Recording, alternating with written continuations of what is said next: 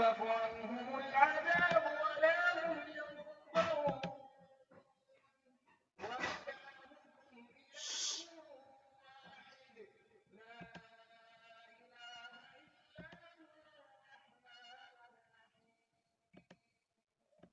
إن في خلق السماوات والأرض واختلاف الليل والنهار والفلك التي تجري في البحر بما ينزل الله من السماء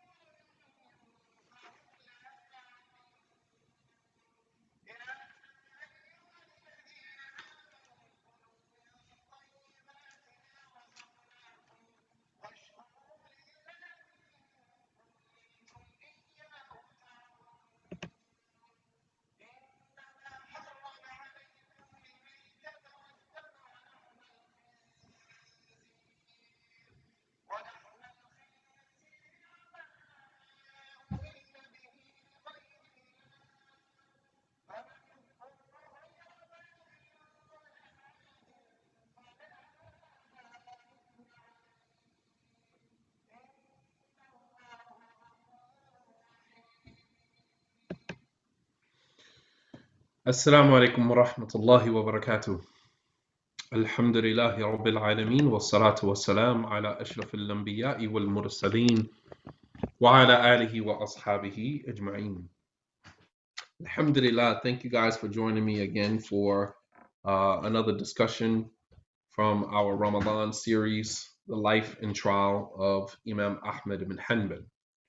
So we left off in the last lesson. Imam Ahmad was now put into shackles and being taken to the walaikum salam, being taken to al-Ma'mun, the leader of the Muslims during that time.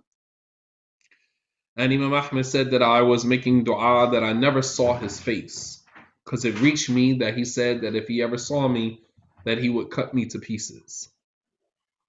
While Imam Ahmad was chained, imprisoned, Abdul Ghani al-Maqdisi, what he gathered in this book was different interactions that he had with people that he came in contact with along this journey. All right. And the different advice that was given to him by different people who came in contact with him, as well as the different ways that Allah subhanahu wa ta'ala conveyed his mercy to Imam Ahmad during this trial. As we mentioned before, Allah subhanahu wa ta'ala is al-Latif. Allah is gentle with his servants, that even when Allah subhanahu wa ta'ala tests us, he always cushions the blow of the test. All right, even with the tests that come to us, Allah subhanahu wa ta'ala, number one, he doesn't give us what is more than our capacity to bear. And even though Allah subhanahu wa ta'ala only tests us with what we can handle, he still cushions the blow of the test. Abu Ja'far, he approached Imam Ahmad while he was in chains. This was from the pieces of advice that was given to him while he was shackled in prison, waiting to be questioned, waiting to be tested, waiting to be tortured. He came to Imam Ahmad and he said, Ya hada, anta al-yawm ra'sun, wal nas yaqtaduna bik. He said, Imam Ahmad, anta al-yawm ra'sun. You are at the head of this issue today. وَالنَّاسِ يَقْتَدُونَ بِكَ, and people are going to follow you and emulate you. He's kind of reminding Imam Ahmad of the mas'uliyah, reminding him of the responsibility that rests on his shoulders as an imam, as a student of knowledge, as a teacher, as a scholar. You have such a huge responsibility before the people and before Allah subhanahu wa ta'ala. Do you know that when you open up Instagram, you open up Facebook, you open up Zoom, and you have hundreds of thousands of people listening to you, watching you, both Muslim, non-Muslim? Do you realize how much of a mas'uliyah, how much of a responsibility that is? And that means that when you open your mouth, that you do your best to ensure that the information that you are disseminating is accurate. You do your best to make sure that your interaction and engagement with the people who are watching is up to par, up to standard, up to Islamic standards. Do you realize that when you go live, it's more dangerous today than get in front of a camera than it was years ago, before there was Instagram, before there was social media, and an imam would go to a masjid. A masjid is only limited in terms of its capacity. You're limited as it relates to how many people could sit in a masjid in front of a sheikh or in front of an imam. But when you open up social media, you got people from all over the world that are tuned in, that are listening. That's a huge responsibility. So he says to Imam Ahmad while he is in jail, while he's in prison, waiting to be, questioned, waiting to be tested, he said, Antil yom ratsun. You are at the head of this issue today. You are the top scholar today. وَالنَّاسِ يَقْتَدُونَ بِكَ, and people are waiting for your word so they can follow what you're going to say. What do you say about the Quran?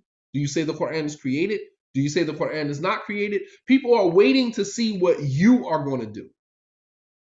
He said, فَوَاللَّهِ لَإِنْ أَجَبْتَ إِلَى هَذَا الْقَوْلِ بِخَلْقِ الْقُرْآنِ لَا يُجِيبَنَّ بِإِجَابَتِكَ خَلْقٌ مِّنْ خَلْقِ اللَّهِ. He said that if you agree to their ideology, their theology about the Quran, that the Quran is created, if you answer that, if you agree to that, there will be many people from the creation of Allah subhanahu wa ta'ala who will follow you in that. وَإِنْ أَنْتَ لَمْ تُجِبْ لَا يَمْتَنِعَنَّ خَلْقٌ مِّنَ النَّاسِ كَثِيرٌ. He said, but if you refuse to answer this, if you refuse to agree to this, then there will be many people who will refuse as well. It's all resting on your shoulders. That is a lot to carry. That is a lot to carry. To go from being just a scholar who teaches in his masjid or goes around teaching to now everybody waiting to see what you are going to do so they can follow you. That's heavy, man. That is heavy. And I don't think that, I don't think that Imam students of knowledge realize, the level of mas'uliyah that rests on their shoulders.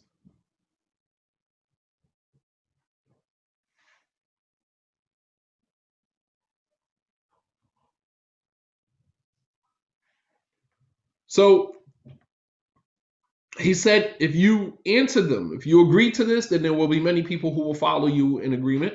And if you refuse, then there will be many people who will refuse as well. He said, وَمَعَ هَذَا إِنَّ الرَّجُلِ إِن لَمْ يَقْتُلْكَ فَأَنْتَ تَمُوتُ وَلَا بُدْ مِنَ الْمَوْتِ لا بد من الموت. He said, and even if Ma'mun doesn't kill you, you're going to die anyway. You're going to die anyway. وَلَا بُدْ مِنَ الْمَوْتِ. This is some heavy advice that he's giving Imam Ahmad. This is from Allah subhanahu wa ta'ala. This is Allah's way of making sure that the blow is cushioned. Without these pieces of advice, perhaps Imam Ahmad would have weakened in the face of, this particular trial. But Allah subhanahu wa ta'ala, much like in the story of Yusuf, Allah subhanahu wa ta'ala sends a lata'if. He sends gentle reminders, gentle ways of making your trial easy for you. So the advice of this man, right? He says to Imam Ahmad, you are at the head of this issue today. You are at the head of this issue. If you answer them, if you agree with them, then there will be many people who will follow you in that. He said, and if you refuse to agree with them, then there will be many people who will refuse because of your refusal. He said, and furthermore, in lam yaqtulka الرجل فأنت ستموت ولا بد من الموت. He said, and even if Ma'mun doesn't kill you, you're going to die anyway. لا بد من الموت. There's no escaping death. You're going to die anyway. فَاتَّقِ اللَّهَ وَلَا تُجِبْهُمْ إِلَى الشَّيْءِ. He says, so fear Allah subhanahu wa ta'ala and don't answer them. Don't respond to them. Don't agree to them in any of the things that they present to you. Don't agree with them. Fear Allah subhanahu wa ta'ala. فَجَعَلَ أَحْمَدْ يَبْكِي وَيَقُولُ مَا شَاءَ اللَّهُ مَا شَاءَ اللَّهُ. Imam Ahmad starts crying. Imam Ahmad starts to cry. And he says, MashaAllah, MashaAllah, right? Because understand something, in times of confusion and fitna, everybody is just trying to escape the discomfort of the confusion and the trial, the fitna. Everybody's trying to escape. So you'll be hard pressed to find somebody who is going to give you advice that is kind of straight to the point. Colon Sadida. You'll be hard pressed to find somebody who's going to tell you exactly what you need to hear in that moment. People are going to tell you what you need to hear so that you can escape. As one man said to Imam Ahmad, doesn't Allah say in the Quran, La taqtulu anfusakum? Doesn't Allah say in the Quran, don't kill yourself? Why are you doing this to yourself? Why are you killing you? Just say the Quran is created and alleviate yourself from this trial. And Imam Ahmad said, all of these people waiting to hear what I have to say. Wallahi aqtul nafsi wa la udillu ha'ula. He said, Wallahi, I would kill myself first before I lead all of these people astray. I would kill myself first before I would misguide all of these people. You kidding me? Say the Quran is created just to escape the punishment, just to escape torture. This is my book. I live and I die for this book. This is my book. Allah subhanahu wa ta'ala told Yahya, Ya Yahya, khudh al-kitaba bi quwwa. Oh Yahya, take this book bi quwwa, with strength. The Quran is not, laysa bi amrun hayyin. It's not something easy that you can just, I follow the Quran. Like we say that with, from a place of privilege today because we haven't been tested with the Quran. We haven't been tested. We haven't been tested with this book. Our love for the Quran has not been tested. Imam Ahmad's love, you profess love for a thing, eventually your profession, right, your proclamation of love for a thing is eventually going to be tested. You say you love Allah subhanahu wa ta'ala, and you can't say you love Allah and that you're not going to be tested.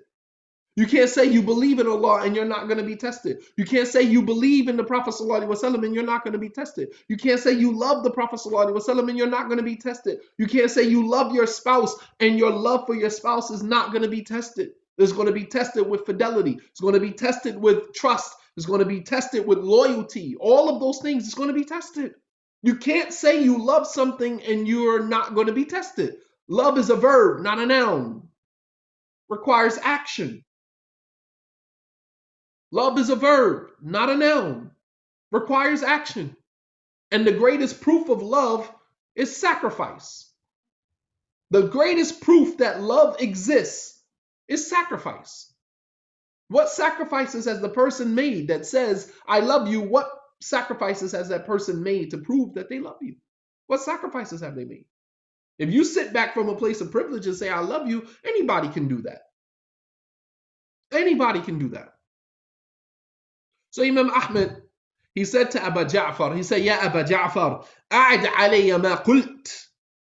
فقال أبو جعفر فأعددت عليه فقال ما شاء الله ما شاء الله. Imam Ahmad said to Abu Ja'far, he said, Abu Ja'far, do me a favor. Say to me again what you just said to me. Say it again.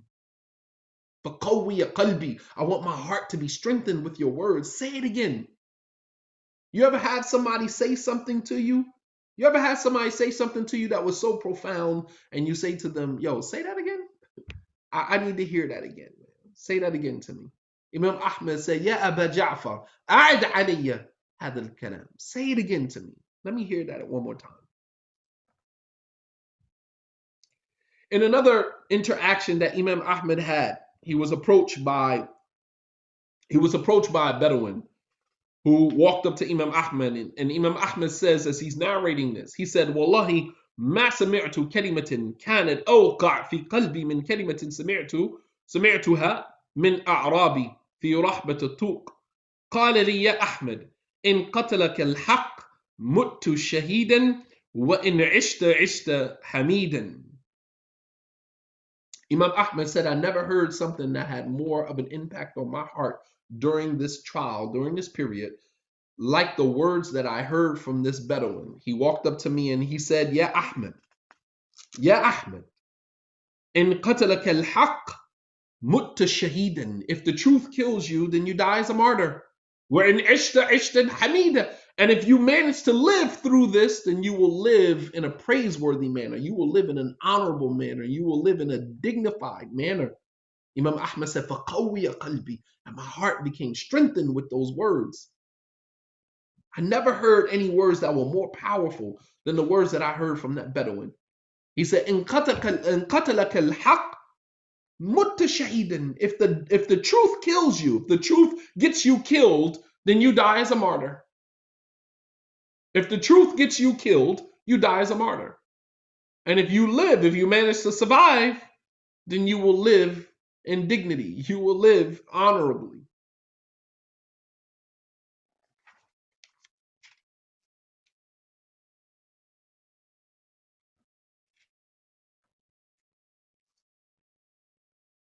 And so Imam Ahmad, he's making dua that as he's being led to Ma'mun's palace, he's making dua that he doesn't meet him, right? He's making dua that he doesn't meet him. And as they reach the palace of Ma'mun, because the Muslims during that time, they were also going to war with the Romans. They were going to war with other people. And he never got a chance to even see Ma'mun. Ma'mun died even before Imam Ahmad got a chance to meet him. And Imam Ahmad said, I praised Allah subhanahu wa ta'ala because I thought that the fitna was over with. He said, but then his younger brother, whose name was Mu'tasim, these were both the children of Harun al-Rashid. All right, these were both the children of Harun al-Rashid, Ma'mun ibn Harun al-Rashid, and then his younger brother, who was Mu'tasim, who took the leadership after him. And Ma'mun did some shiesty stuff because rather than giving the leadership to his son, I believe Amin, he gave it to his brother. His son was in line. His half brother, Mu'tasim was his half brother. rather than giving the kingship to or the khilafah to his son, Amin, he gave it to his half brother. So he slighted his son, and Mu'tasim, his half brother, actually ended up killing Mu'tasim, Ma'mun's son. He actually killed his own nephew. All right, because they tried to stage a coup and was a fight for the throne, the fight for leadership. It happens in every kingdom, happens all the time. Nonetheless, Imam Ahmad said that by the time we got to the palace of Ma'mun, a caller called out that Ma'mun had been killed. Ma'mun died. And he said, I praised Allah. I said, Alhamdulillah, because I was making dua the whole ride there that I didn't see him. I was making dua. And subhanAllah, Allah subhanahu wa ta'ala answered his dua. And that is that Allah subhanahu wa ta'ala answers the dua of the oppressed person. Always keep that in mind. Right? Imam Ahmad said, in the dua he's making against Ma'mun, he said, Allahumma fa'in yakun al-Quran kalamuka ghayra makhluqin fakfina mu'natahu. قال فوالله ما مضى الثلث الأول من الليل إلا ونحن بصيحة وجاء الحضاري وقد أقبل علينا وقال صدقت يا أبا عبد الله القرآن كلام الله غير مخلوق مات والله أمير المؤمنين يعني مأمون. فقال Imam Ahmad فحمدت الله. Imam Ahmad said, I made dua. I said, oh Allah, if your book, the Quran, is your speech and it is not created, then suffice me that I don't have to, sacrifice myself to prove that. Suffice me, meaning take the life of Ma'mun. He said, Wallahi, a portion of the 1/3 of the night did not pass by except that a caller called out and he came to me and he said, oh Abu Abdullah, you are right. The Quran is the speech of Allah and is not created. Ma'mun just died. Wallahi, he just died. Imam Ahmad praised Allah subhanahu wa ta'ala.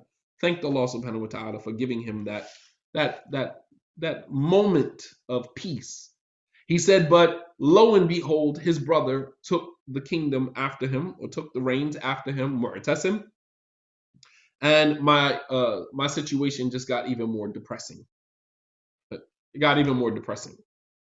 So Imam Ahmad, he's being brought back now to Raqqa, where Mu'tasim is now the leader of the Muslims. So Ma'mun is dead. Mu'tasim, he takes the leadership after Ma'mun. And Mu'tasim is being backed by a man by the name of Ibn Abi Du'ad. Ibn Abi Du'ad. Ibn Abi Du'ad was Rats al-Jahmiyyah. He was from the scholars of the Jahmiyyah, who also held many of the beliefs of the Mu'tazila regarding the names and attributes of Allah subhanahu wa ta'ala. All right, they rejected many of the names of Allah subhanahu wa ta'ala, rejected many of the attributes of Allah subhanahu wa ta'ala, like Allah speaking. They said that Allah never spoke to Musa, that Allah subhanahu wa ta'ala never took Ibrahim as a Khalil, as a friend, that Allah subhanahu wa ta'ala does not know what is going to happen until after it happens. They denied that Allah subhanahu wa ta'ala has any knowledge, al-ilm al-sabiq, that Allah does not have any previous knowledge, like Allah subhanahu wa ta'ala's knowledge does have a limit, that Allah does not know what is going to happen until after it happens. They also said that that man has free will, that Allah subhanahu wa ta'ala cannot control man's destiny. Man controls his own destiny. These were many of the beliefs of the Jahmiyyah as well as the Mu'tazila. Some of their beliefs overlapped, some of their beliefs, went in opposite directions. But Ibn Abi Du'ad, he was behind Mu'tasim.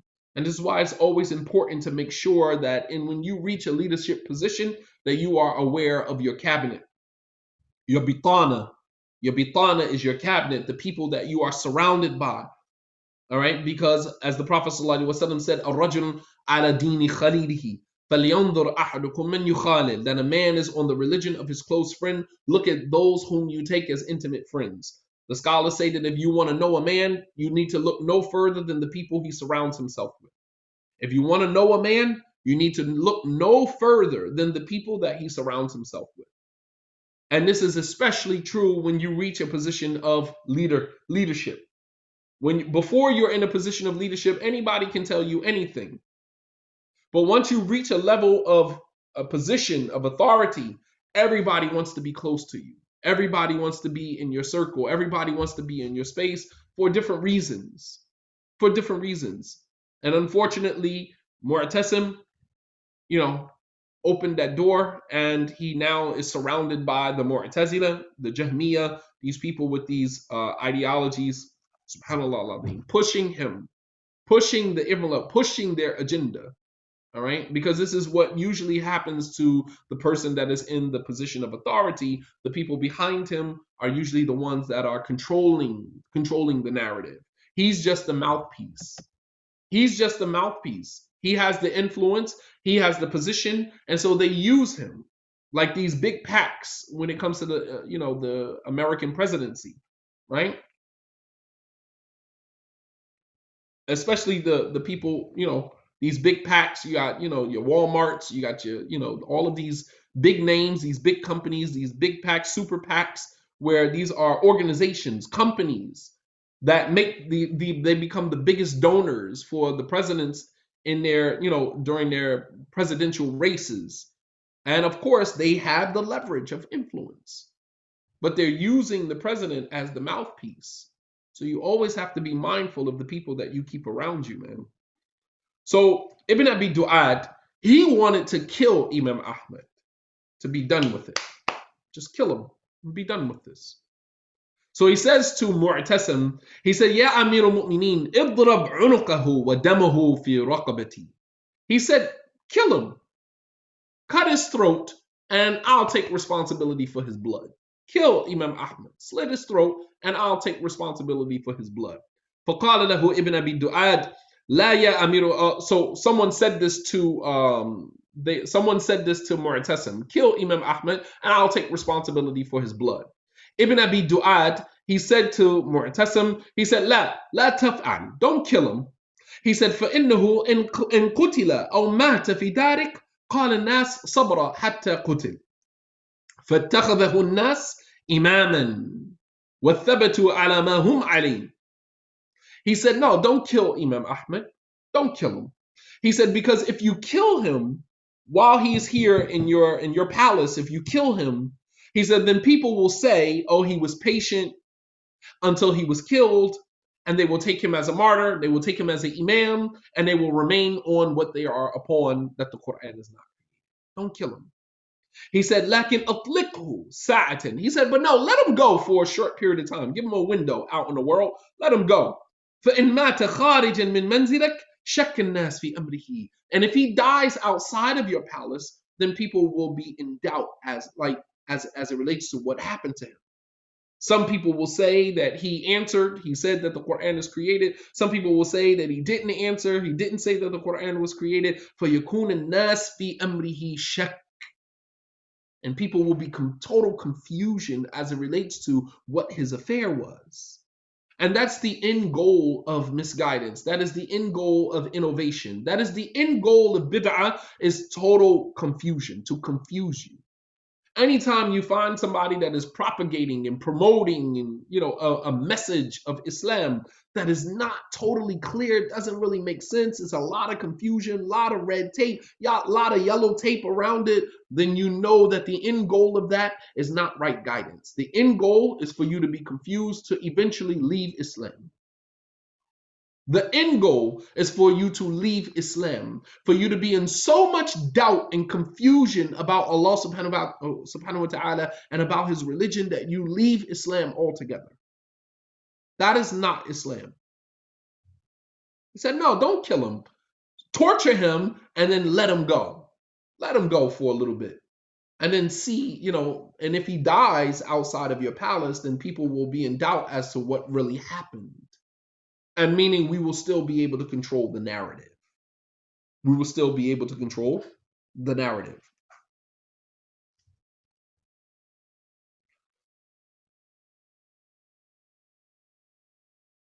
Okay, so as you know that Imam Ahmad was the only people that was left with Imam Ahmad from the scholars who did not respond to the statement that the Quran is created was Muhammad ibn Nuh. Muhammad ibn Nuh. However, even Muhammad ibn Nuh, he eventually responded and he eventually died, leaving Imam Ahmad by himself. Imam Ahmad, rahimahullah ta'ala, he said, ما رأيت أحدا على حداثة سنه أقوم بأمر الله من محمد بن نوح وإني لا أرجو أن يكون قد ختم أو ختم له بخير وقال لي ذات يوم وأنا معه جالس يا أبا عبد الله الله فالله إنك لست مثلي ولست مثلك إن الله ابتلاني فأجبت فلا يقاس بي فإنك لست مثلي ولست مثلك أنت رجل يقتدى بك وقد مد هذا الخلق أعناقهم إليك. Subhanallah. Imam Ahmad said, I never seen someone who was so strong in their religious devotion and loyalty to Allah subhanahu wa ta'ala in addition to the fact that they were very young, was other than Muhammad ibn Nuh. I've never seen anybody that was stronger in their diligence, stronger in their steadfastness, and in their loyalty to Allah subhanahu wa ta'ala, along with the fact that they were so young, other than Muhammad ibn Nuh. He said, and I hope that Allah subhanahu wa ta'ala has written for him a good ending.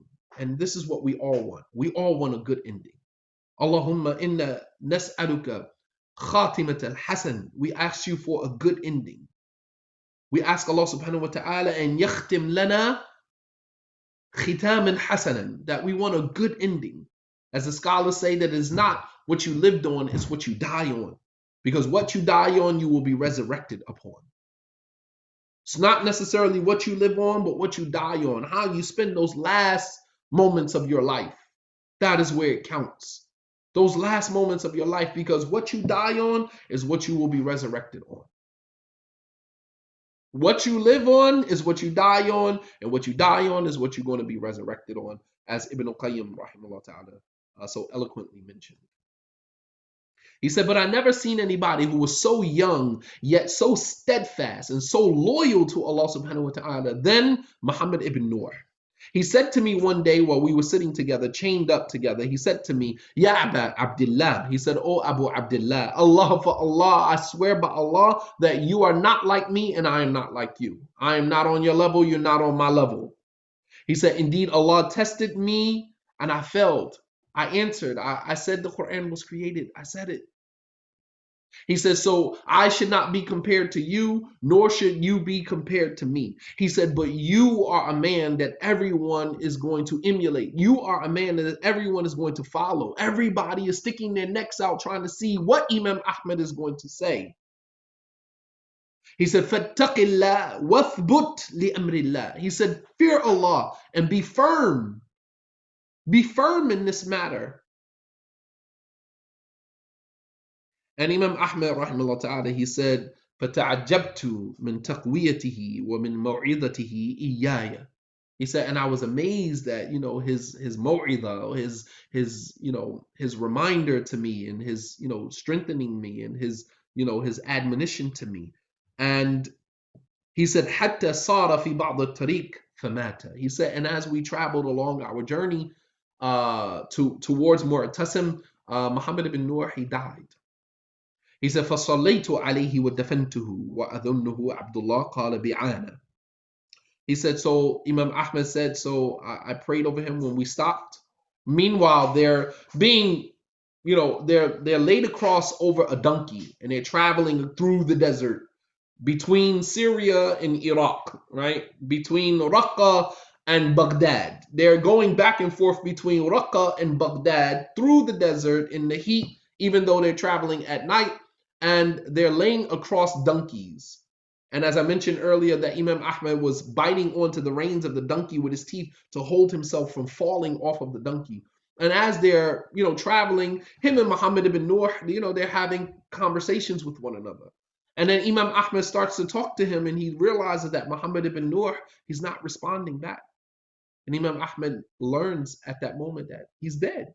He's riding on the back of a donkey with a dead guy, right?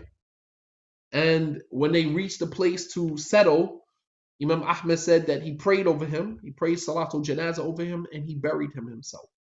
Obviously, those who were, carrying them, the caravan, they didn't give two squats about him, so they left him. Imam Ahmad said, I prayed over him and I buried him. I prayed over him and I buried him. SubhanAllah.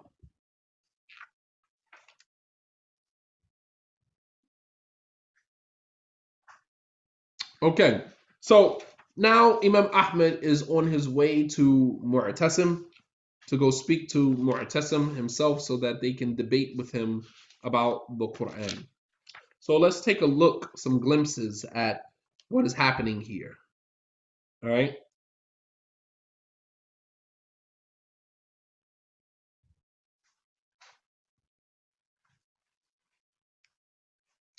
فرد أحمد إلى بغداد سنة 18 و200. So Imam Ahmad was returned back to Baghdad. He was returned to Baghdad in the year 18 218, the year 218 after Hijrah. All right, so that means at this time Imam Ahmad was how old? Let me see who's following along. Imam Shafi'i died in 209. If this incident where Imam Ahmad is about to now be presented in front of Mu'tasim, right? And he's about to be tested. And this happened in the year 218. Imam Shafi'i died 209, so this was roughly 9 years, 9 years after the death um, uh, of Imam Shafi'i. How old was Imam Ahmad during this time? I believe that Imam Ahmad was born 164. So 164 to 218. How old was Imam Ahmad at this time? Let me see who's good with numbers.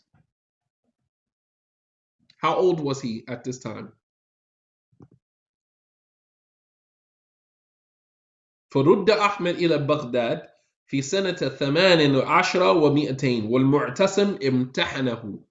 So Imam Ahmad was sent back to Baghdad and he was to be presented in front of Mu'tasim in the year 218. So he was 54 years old, right? That's not an old person. That's not a, that was considered young. Imam Malik said that I did not give a fatwa, right, for the first, 40 years. I didn't open my mouth for 40 years. I mean, like scholar, they weren't considered scholars until like mid 60s, 70s, and they were recognized as, shuyukh. 54 years old, he's still a young man. He's still a young man during that time. Subhanallah. So he's 54 years old at this time, right? So he's sent back to Baghdad. And he's now being presented in front of Mu'tasim, who is going to test him about his position regarding the Quran.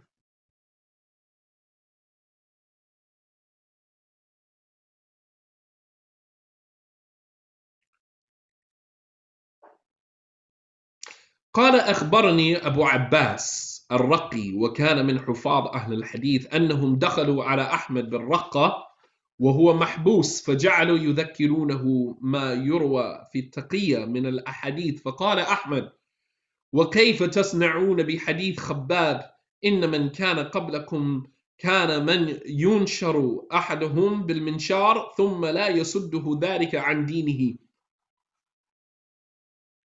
قال فيئسنا منه فقال أحمد لست أبالي بالحبس ما هو منزلي إلا ما هو ومنزلي إلا واحد ولا قتلا بالسيف إنما أخاف فتنة الصوت وأخاف أن لا أصبر. Subhanallah. So some of the prisoners, they entered where Imam Ahmad was right before he's about to be presented in front of Mu'tasim. They want to make sure that Imam Ahmad is, preparing himself for, this situation. And they start to remind him about the hadith of what is called taqiyya. Taqiyya means, and this is something that a lot of, believe it or not, I'm going to explain something to you guys, so I want you to pay attention, right? If you ever notice how some foreign Muslims, they come from their countries and they move here to America, they move to Britain, they move to Canada, and they kind of just assimilate, right? They integrate completely, totally into that society, almost as if they are not even Muslim anymore. Almost as if they're not even Muslim. You might recognize the nose, you might recognize the dark lines under the eyes, you might recognize traits and characteristics that he's an Arab, right? And you might say, oh, where are you from? And he might say, I'm from, Palestine, or I'm from here, I'm from there, right? And you say, well, salam alaikum, he might say, oh, peace, brother, and it's just like, man, it's like almost like this guy is not even Muslim. He doesn't acknowledge, doesn't recognize. He says, to Christians, Merry Christmas. He hangs out, he drinks, he sells pork. He's, and you as a Muslim are trying to reconcile how somebody could be from a Muslim country, right? To come from a predominantly Muslim country, right? Let's say that, because many of the countries, although predominantly Muslim, are not necessarily governed by Quran and Sunnah. This is something that we have to unlearn, especially those of us who are converts to Islam. This is something that we have to unlearn when we convert to Islam. We think that every Arab, every person that is out of that, that comes from an Arab country, or, what we call Muslim country, we think that, they have Islam, but we don't really understand, the colonialism. We don't understand the whitewashing of Islam. We don't understand the invasions and how they have been colonized. We don't really understand that history. All right. We don't really understand the history. All right. We just automatically assume that he's an Arab. He comes from a Muslim country. And I was incarcerated with a young brother from Palestine. He was Palestinian, and he, although knew Arabic, he had to relearn Arabic, like Fusha. All he knew was street Arabic. All right, he didn't know regular Arabic, and he did not know the Quran either. He was sitting in Quran classes along with me, and I used to be like, "Yo, you from Palestine? Like how? Like first of all, how you even locked up? You know what I mean?" But he was from Patterson, so if you know anything about Jersey, you know anything about Patterson, you know that the Moroccans and Palestinians, they just as hood, they just as street as we are. They come up in the same hoods, same ghettos. Many of them are born and raised right there in many of those environments. So many of them are no different than we are. So not to be confused about that. All right, not to be confused about that at all. And I used to ask him, like, like, Dad, dude, you come from a Muslim country, and many of them have never even been home to their own countries. Many of them have never been there. All they know is the ghettos of America where they were born and raised. They don't know Brooklyn as well. They don't know anything. They don't know Yemen. They don't know Palestine. That, like, we think we know it.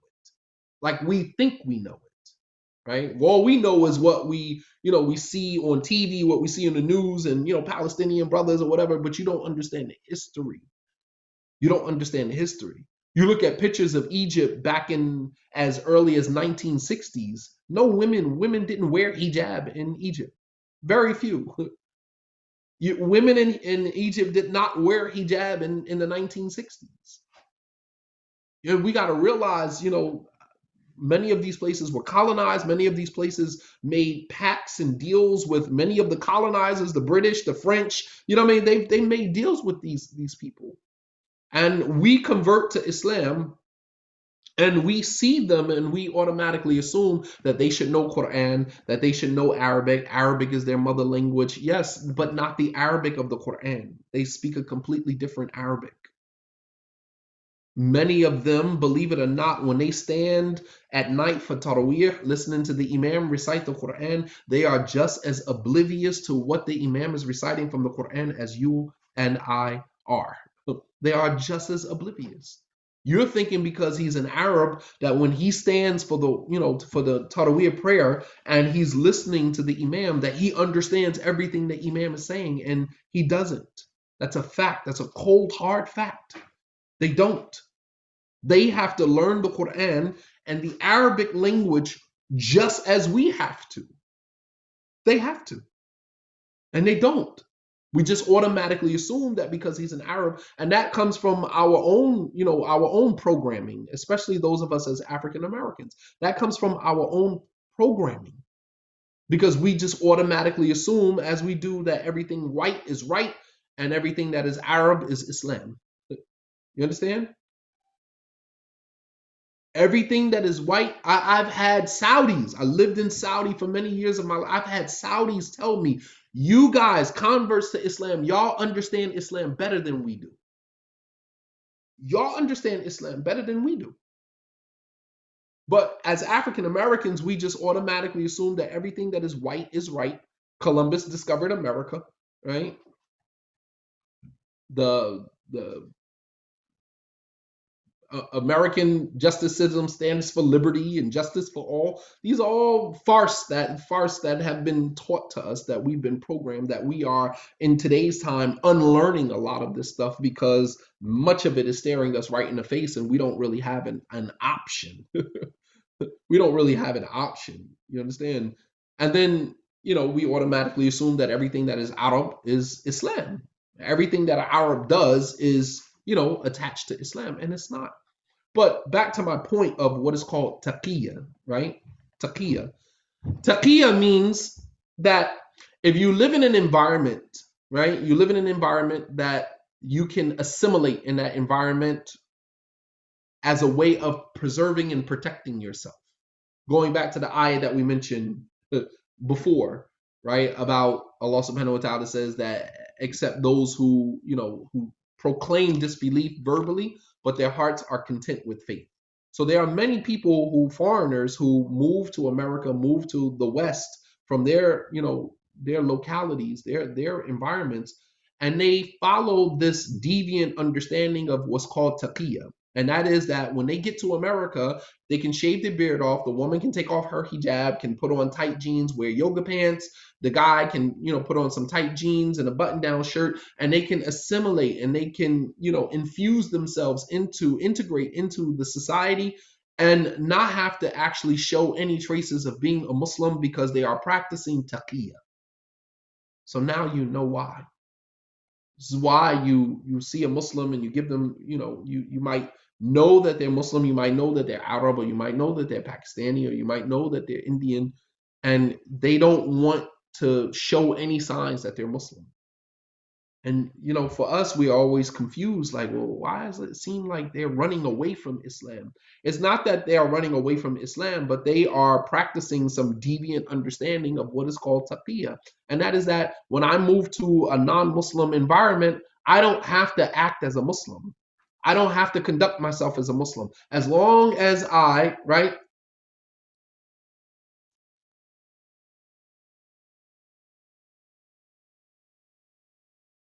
As long as I believe in my heart that I am a Muslim, then that's enough. I don't have to pray, I don't have to fast, I don't have to give Muslim salams, I don't have to dress as a Muslim, I don't have to wear hijab, I don't have to acknowledge anything from Islam outwardly, as long as I believe in Allah in my heart.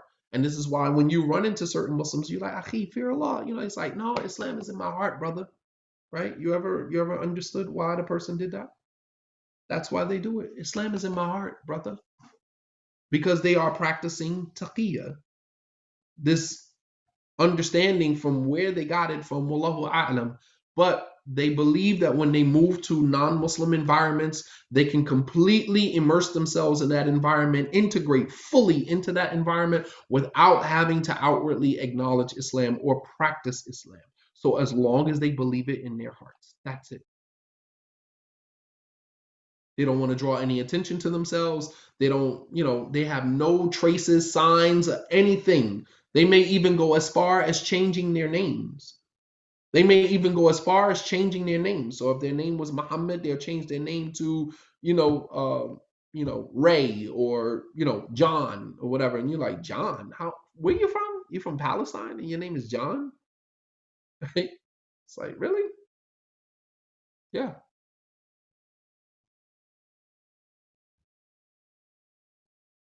Yeah, absolutely. They're practicing what's called taqiyya. Now, so some of the prisoners, they entered upon Imam Ahmad, knowing that Imam Ahmad was about to, and I mean, obviously, this is kufr. Let me be clear about that. This is completely kufr. If the person dies in that state, practicing what they call taqiyya, if they die in that state, they die as kuffar. They die as disbelievers. They die as disbelievers, man. That's a fact. They die as kuffar. Right. No, the Muhammad Mo, that's the young guys who want to be cool. I'm talking about fully changing your name from Muhammad to Mike. Changing your name from, Ali to, you know, John, just completely erase Islam from, and the sad thing about that is what's happening is that a lot of them migrated here back in the 60s and the 70s, and they did that. But what they never anticipated was, the revival of Islam, pure Islam, Sunni Islam. They never anticipated that. And then, of course, now hits Malcolm X. Malcolm X transitions from the Nation of Islam to Sunni Islam, and now Sunni Islam is literally standing on their doorstep. Now, many of their children, their grandchildren, want to be practicing Muslims, and the very thing that they ran from is the very thing that is staring them right in their faces.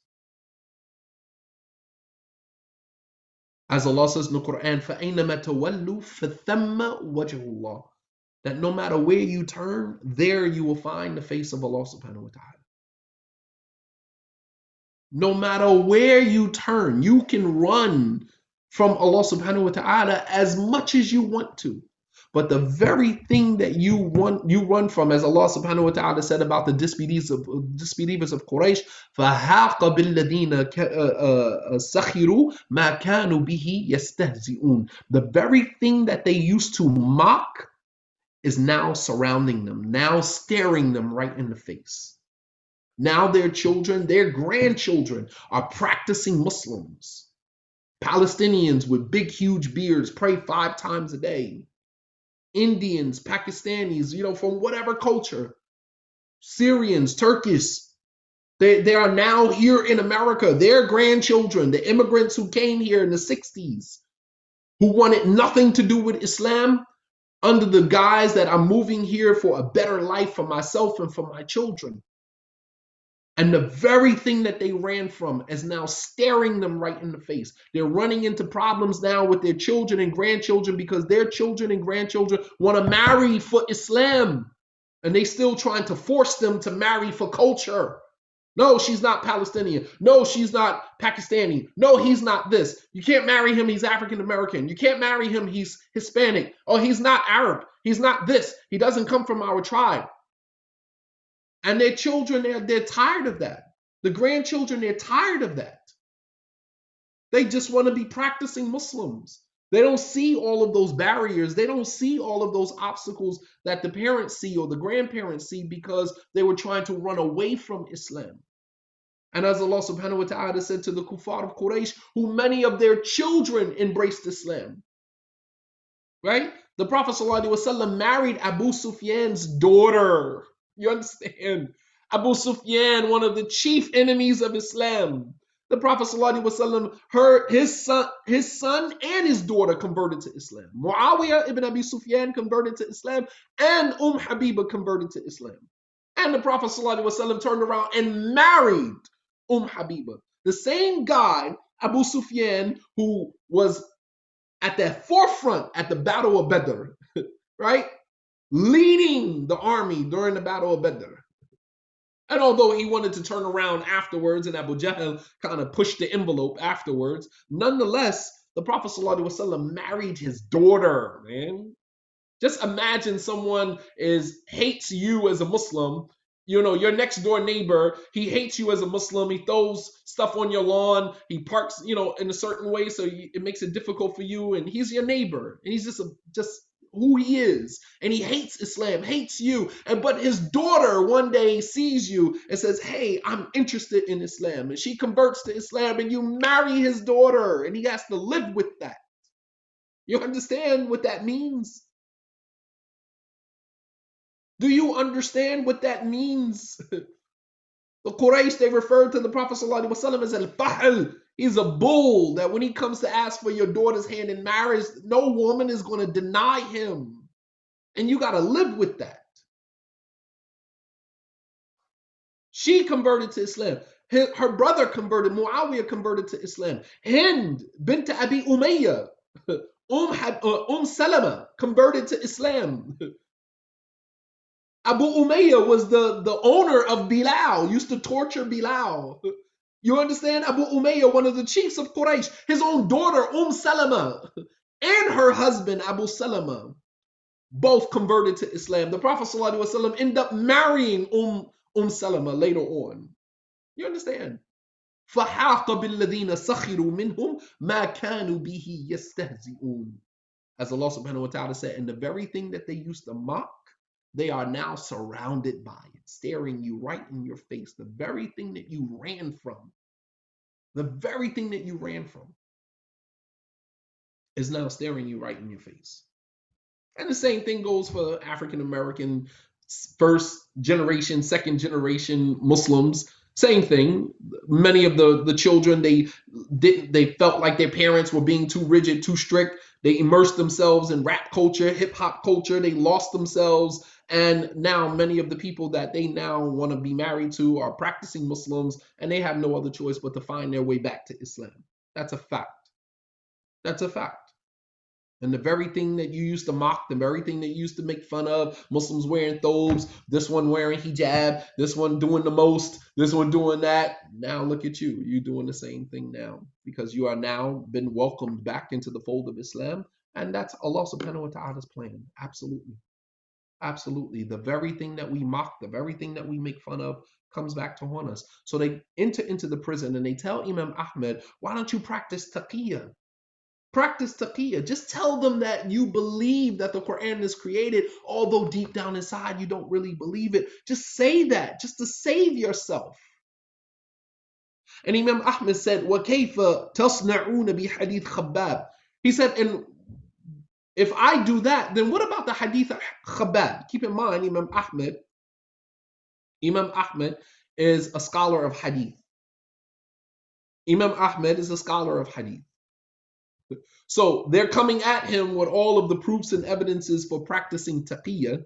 Imam Ahmad retorts with, well, what am I to do with the hadith of Khabbab, where the Prophet ﷺ said that before you, there was a nation of people who came before you who believed, and one of them would be buried up to his neck in sand, and they would take a hot comb and peel his skin off of his bones. وَلَا يَسُدُّ ذَلِكَ عَنْ دِينِهِ. And that would not be enough to turn the man away from his religion. Before you, there were nations of people who were buried up to their necks in sand, and it would take a saw and cut his head in half, and that would not be enough to chase him away from his deen. And so they came to the realization that, they came to the realization that there was no turning Imam Ahmad back. And Imam Ahmad said, "Lastu ubali bil habs." He said, I don't care about being put in prison. Ma huwa wa manzili illa wahid. He said, I'll make the prison cell my house, my home. I'm not worried about being in prison. I'm not worried about being in prison. That doesn't bother me.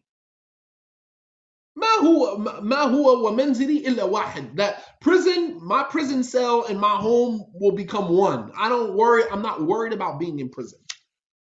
Wala qatlin bisayf, nor am I worried about being killed with the sword. They could slit my throat. I don't care. I'm not worried about that. He said, إِنَّمَا أَخَافُ فِتْنَةَ السَّوْطِ. Fitnat sawt. He said, but the thing that I fear the most is the whip. The thing that I fear the most, like my heart, as I'm saying this, my heart is like beating very fast. He said, I'm not afraid of being put in prison. La ubali bil habs. I don't care about being put in prison. He said, because my prison cell will become my home. I don't care. I don't mind. He said, and I'm not afraid of dying either. I'm not afraid of the sword either. They slit my throat. I don't care. He said, but the thing that I fear the most is fitnat sawt, is the whip. Akhafu alla asbir. because they're going to torture him. They're going to whip him. They're going to take the shirt off of him. They tie his hands around a pole so nothing is there except the back, and they lash his back. He said, that's the thing that I fear the most. He said, "Akhafu alla asbir." I'm afraid that I'm not going to have the patience that it takes to withstand. Can you imagine being lashed? Many of us have been beat by our parents with a belt, with a leather belt, or an extension cord, or anything that a black parent could find to strike you with. You understand? Just think about that first hit. You know, that sting, right? You know, your mom catch you with that extension cord, or catch you with that belt across your back. Pat!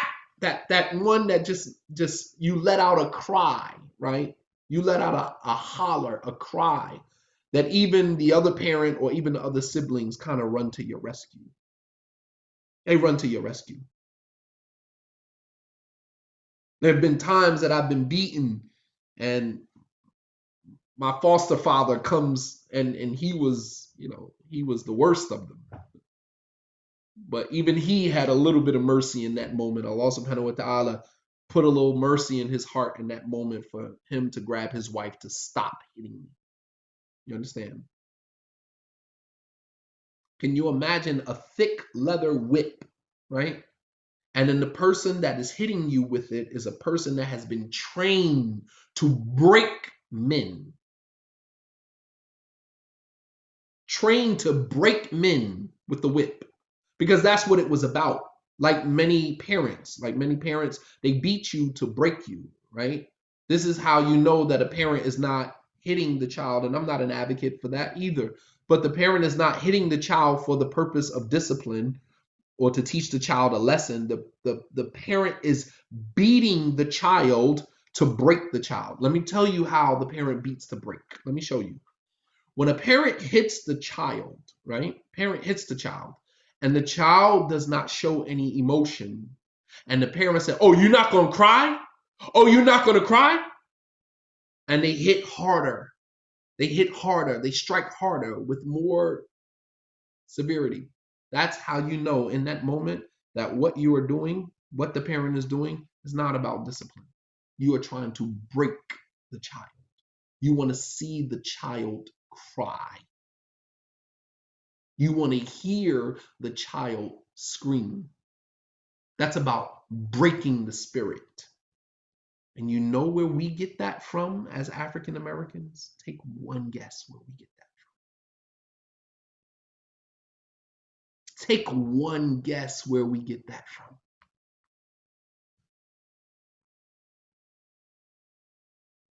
Be mindful of hate, because you become the very thing that you hate. We get that from slavery. Make no mistake about it.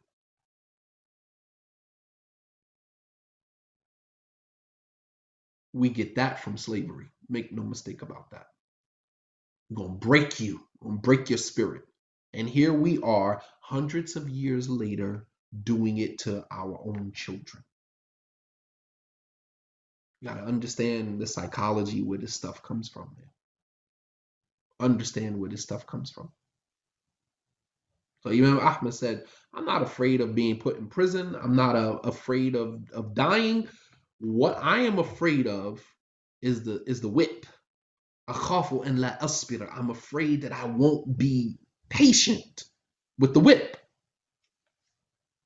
فسمعه بعض أهل الحبس وهو يقول ذلك. So some of the people in the prison, obviously who had been in prison for a while, who had been lashed and had been whipped before, they heard Imam Ahmad say that, right? فقال لا عليك يا أبا عبد الله فما هو إلا صوت ثم لا تدري أين يقع الثاني فكأنه سري عنه ورد من الرقة والحبسة. Those who were in prison heard Imam Ahmad say, I'm afraid of the whip. I don't know if I can be patient, right?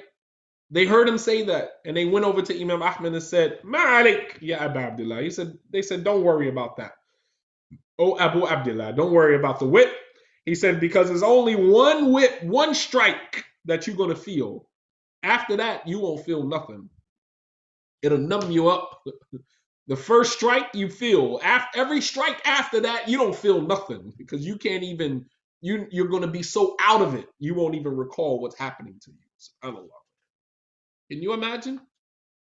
Can you imagine someone with this thick leather whip has been, prepared for tearing, ripping through skin? Because that's what it was about. Here again, breaking you. Breaking you.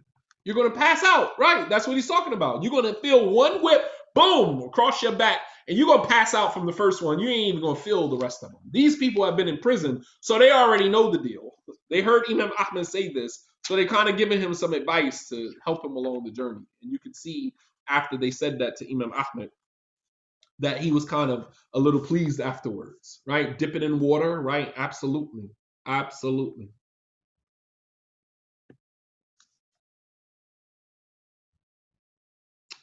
Okay, so let's get to the beginning of the test, the beginning of the trial.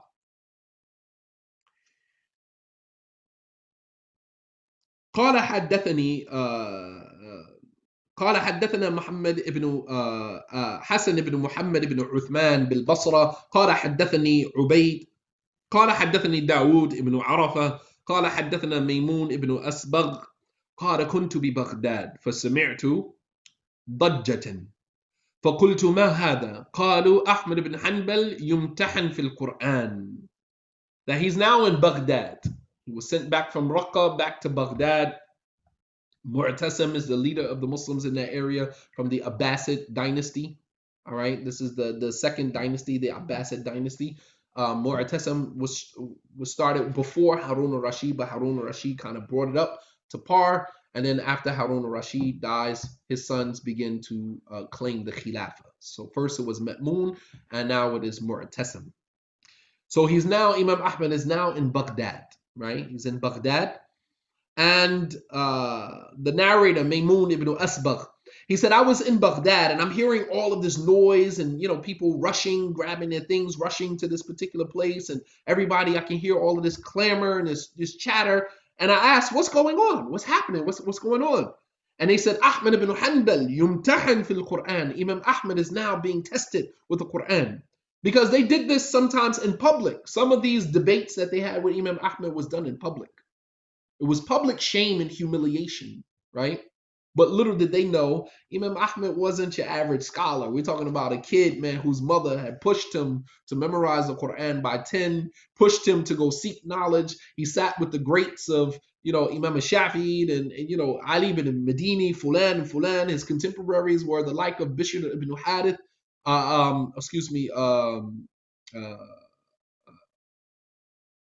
Bishr ibn Harith, as well as Yahya ibn Ma'in. These are his contemporaries, great scholars of hadith. Great scholars of hadith. This is not your average Muhammad that they got. They don't realize that yet. They think they're going to break him with the whip. So he says that I'm hearing all of this clamor, I'm hearing all of this chatter. What's going on? Imam Ahmad's about to be tested. قال فأتيت المنزل فأخذت مالا له خطر فذهبت به إلى من يدخلني إلى المجلس. He says, so I grabbed some money. I ran home and I grabbed some money. I wanted to pay to be a part of this. I wanted to be in the inside. I wanted to see what's happening to Imam Ahmad on the inside. Right? They were charging money to allow people in to witness the great debate of Imam Ahmad and the Ibn Abi Du'ad and some of the Mu'tazila and all of their cabinets, right? So I said I wanted to be on the inside. فإذا بالسيوف قد نضجت نضحت ونضيت والقوات بأعمدة قد ترجلت وبالأصوات وقد طرحت. قال فألبسوني أقبية سودا حتى أوقفني عند المجلس من حيث أسمع الكلام. He said, so I got dressed and I put on my black cloak. They allowed me to enter. He said, and when I entered, I could see that the pillars, they already had the ropes around them waiting because they bring you out. They tie your arms around the pole. So the only thing that is exposed is your back. She said, when I entered, I saw the poles with the ropes hanging from the poles. I saw the swords. I saw the swordsmen holding the swords. I saw the whips. I saw everything. They about to torture this guy, man. He's witnessing this. This is what I'm seeing when I enter. He said, and they sat me close to the majlis, close to the gathering, where I could hear whatever was being said. فإذا أنا بأمير المؤمنين عليه رداء حتى جلس على كرسي. He said, and as I look up, I can see Mu'tasim, the leader of the Muslims. He has on his, rida, he has on his cloak, and he sits down on his chair. فقال أين هذا الذي يزعم أن الله جل وعلا ينطق بجارحتين. He said, this is Mu'tasim, the leader of the Muslims. He said, where is this guy who says that Allah subhanahu wa ta'ala speaks with two lips? Where's this guy? You see what he's doing? He's trying to make it seem like Imam Ahmad is practicing what is called tajassum, meaning likening Allah subhanahu wa ta'ala to his creation. All right? Right, likening Allah subhanahu wa ta'ala to his creation. So he says, where's this guy who claims that God speaks with two lips? فأوتي بأحمد بن حنبل وعليه قميص أبيض وكساء أخضر ونعله معلق بيده حتى أوقف بين يديه فقال أنت أحمد بن حنبل فقال أنا أحمد بن محمد بن حنبل. So he says, where's this guy who claims that God speaks with two lips? So they brought out Imam Ahmad. He had on a white qamis, as Imam Ahmad, one of his favorite colors was white. Even after this, or even before this incident, they said that Imam Ahmad was the cleanest man that you ever seen. You never seen anybody cleaner than Imam Ahmad. He always wore a clean white garment. Was always clean, man. He took very good care of how he presented himself to the world. All right.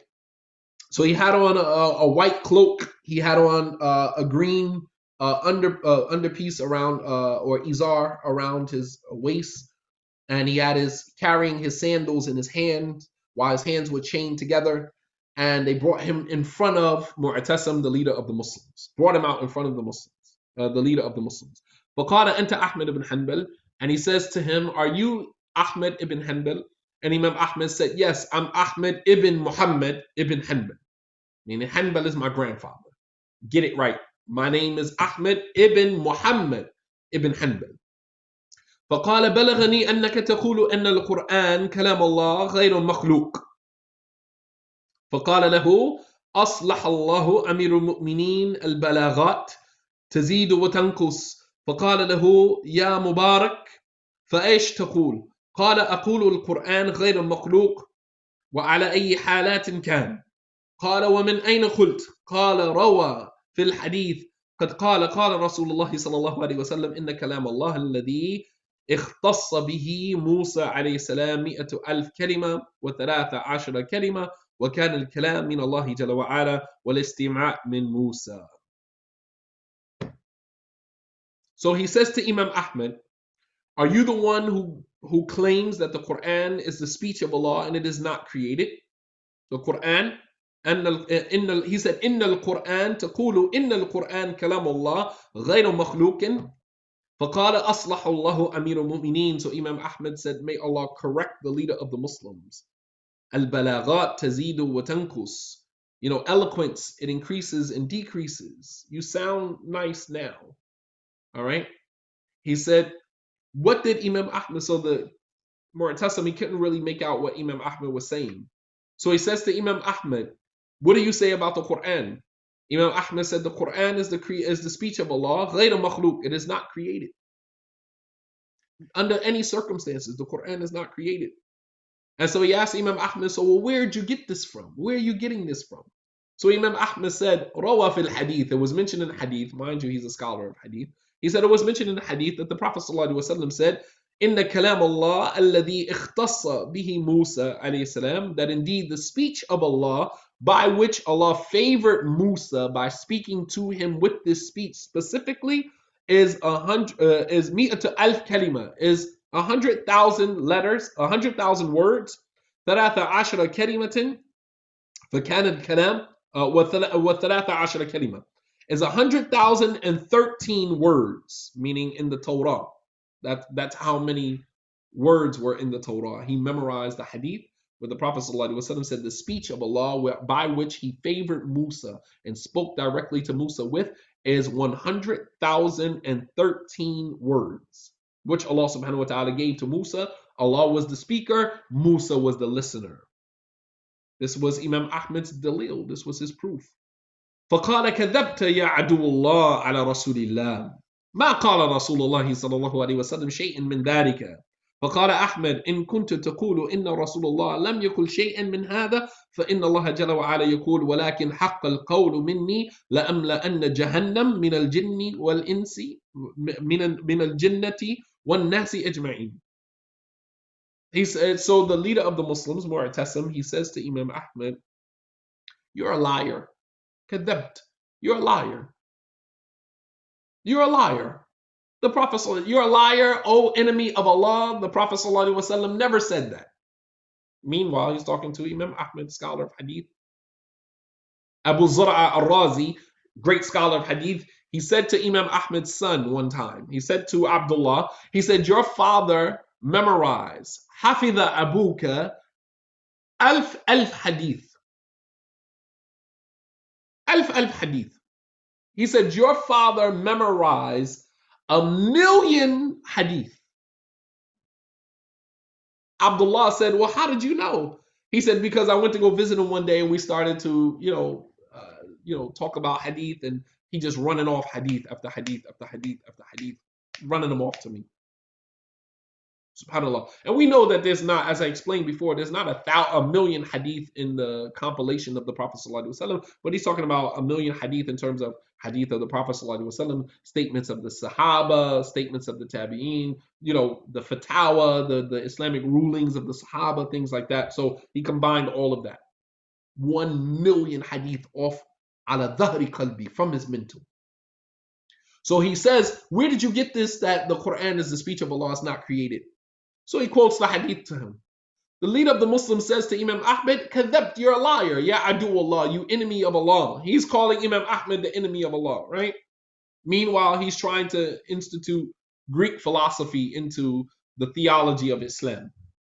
He said the Prophet ﷺ never said anything remotely close to that. Imam Ahmad said, well, if the Prophet ﷺ didn't say that, then Allah subhanahu wa ta'ala says in the Quran, وَلَكِنْ حَقَّ الْقَوْلُ مِنِّي, and the truth, the word of truth from me is that I will fill the hellfire with jinn and mankind altogether. And notice how he used that ayat, right? Surah to Sajda, Surah number 32, ayat 13.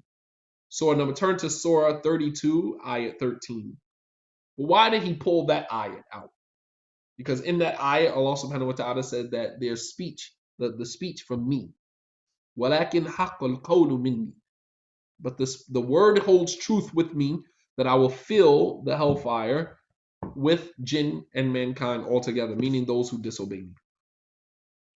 فَيَكُونَ الْقَوْلُ مِنَ اللَّهِ فَإِنَّ الْكَلَامَ مِنَ اللَّهِ. So Imam Ahmad said, well, if the speech is from Allah, then Allah speaks. Surah 32, ayah 13, Surah to Sajda. Surah 32, ayah 13.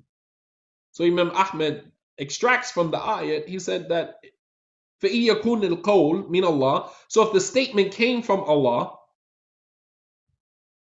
فَإِنَّ الْكَلَامَ مِنَ اللَّهِ, then speaking is from the characteristics of Allah. If the statement came from Allah, if Allah said the statement holds true from me, if the statement came from Allah, then Allah subhanahu wa ta'ala speaks. فَالْتَفَتَ إِلَى Ibn Abi Du'ad فَقَالَ كَلِّمْهُ.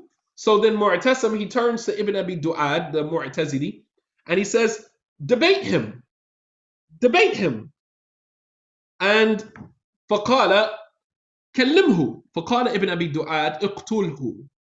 وَلَطَمَ أحمد فخر مغشيا عليه ثم أفاق.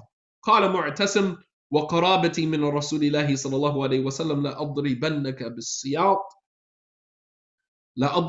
بالسياط أو تقول كما أقول. So he can't really debate with Imam Ahmad. So he turns to Ibn Abi Du'ad, his cabinet, the Mu'tazili, the scholar from the Mu'tazili. He said, Kalimhu, debate with him about this matter.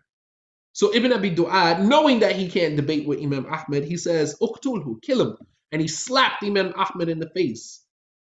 He slapped Imam Ahmad in the face. He said, kill him. And he slapped him in the face. Imam Ahmad falls down on the ground. They grab Imam Ahmad, bring him back to consciousness. Mu'tasim, the leader of the Muslims, he says to Imam Ahmad, وَقَرَابَتِي مِنْ رَسُولِ اللَّهِ صَلَّى اللَّهُ عَلَيْهِ وَسَلَّمَ. I swear by my relationship with the Prophet sallallahu alaihi wasallam. These were the great grandchildren of the Prophet sallallahu alaihi wasallam, of Ibn Abbas, from the Prophet's relatives, right? These were Abdullah ibn Abbas's great grandchildren, right? So they trace their lineage back to the Prophet sallallahu alaihi wasallam. And Mu'tasim said, I swear by my relationship with the Prophet ﷺ, لَأَضْرِبَنَّكَ بِالسِّيَاطِ, that I will whip you with the whip. I will whip you. I will strike you down with the whip. Or you will say what I say. You will say exactly as I say, that the Quran is created. ثُمَّ الْتَفَتَ إِلَى الْجَلَّادِ فَقَالَ خُذْهُ إِلَيْكَ. And then Mu'tasim, he turns to the lashers. They're standing there, these big brute men, all these muscles, and they're standing there with their whips. Mu'tasim turns to the Jallad, turns to the lashers, and he says, take him, take him. فَأَخَذَهُ فَخَرَّقَ قَمِيصَهُ. And they grabbed Imam Ahmad and they ripped his shirt off of him. SubhanAllah. They ripped his shirt off of him. ثُمَّ أَوْقَفَهُ بَيْنَ أُقَبَيْنِ فَلَمَّا ضَرَبَ صَوْتٍ وَاحِدٍ. SubhanAllah. They rip his shirt off of him and they throw him up against the pillar, right? And wrap his arms around the pillar. فَلَمَّا ضَرَبَهُ صَوْتٍ وَاحِدٍ. And they hit him with the first strike across his back. They struck Imam Ahmad across his back with the first strike across his back. The first time they hit Imam Ahmad across his back, he said, Bismillah. فَلَمَّا ضَرَبَهُ الثَّانِيَةَ. They hit him for the second time across his back. Imam Ahmad said, لَا حَوْلَ وَلَا قُوَّةَ إِلَّا بِاللَّهِ. There's no power, no might except with Allah subhanahu wa ta'ala. فَلَمَّا ضَرَبَهُ الثَّالِث. When they struck him across his back for the third time, Imam Ahmad said, Al-Quran kalam Allah غَيْرُ مَخْلُوق. The Quran is the speech of Allah, it's not created. He's handling all of the lashes. Do you guys understand what's happening here? Do you understand what's happening here? Here's a man that is, and believe it or not, this happened in Ramadan. This is happening while Imam Ahmad is fasting. This is happening in Ramadan. Right now, we are sitting in the comforts of our homes in Ramadan 2021. Ramadan in this year right here, 218 years after the hijrah of the Prophet sallallahu alaihi wasallam. 218 years after the death, we are 1442 years away, sitting in the comfort of our air-conditioned home, fasting in the month of Ramadan, right? And here's Imam Ahmad, 218 years after the hijrah of the Prophet ﷺ, being tortured in Ramadan. Subhanallah al-Azim. Can you imagine? I want you to think about this. This is happening while he is fasting. As we will see, after they finished beating him, they took him back to the prison cell. They tried to give him some water because he's sweating, he's bleeding. And Imam Ahmad takes the water and he pushes the water skin away from him. And he said, La uftira alaha. I'm not going to break my fast for this. I'm fasting. I'm not going to break my fast for this. It is what it is. SubhanAllah. So Mu'tasim, he says to Imam Ahmad, he said, either you're going to say what I say or I'm going to beat you. I'm going to beat you. And he told the Jalad, he told the soldiers to take him. And they rip his shirt off of him. They tie his arms around the pillar. And they struck him with the first strike across his back. The first thing he said was Bismillah, in the name of Allah subhanahu wa ta'ala. They struck him again for the second time. He said, La hawla wa la quwwata illa billah. There's no might, no power except with Allah subhanahu wa ta'ala. They struck him the third time. He said, Al-Quran, kalam Allah ghayra makhluq. The Quran is the speech of Allah. It's not created. Reaffirming his aqidah, even though they're torturing him. He's reaffirming his aqidah. How many of us have left Islam, gone outside of Islam, come back into Islam, leave Islam, come back into Islam for the smallest little trials and tribulations in our lives? Because you can't find a job, because you can't stay in a marriage, because you can't keep a wife, because you can't keep a husband. In and out of Islam, in and out of Islam. Here's a man being tortured for the Quran, still reaffirming his belief in the Quran. The Quran is the speech of Allah subhanahu wa ta'ala. غير مخلوق. Strike me. Continue. You understand? Here's a man in Ramadan while he's fasting, being tortured. And while he's being tortured, he's reaffirming his aqidah that the Quran is the book of Allah and is not created.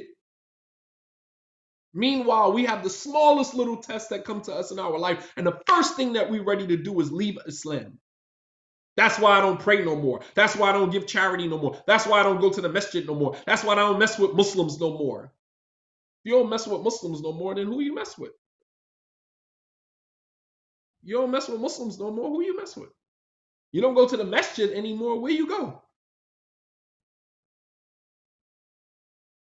That's why you don't give charity anymore, where you spending your money?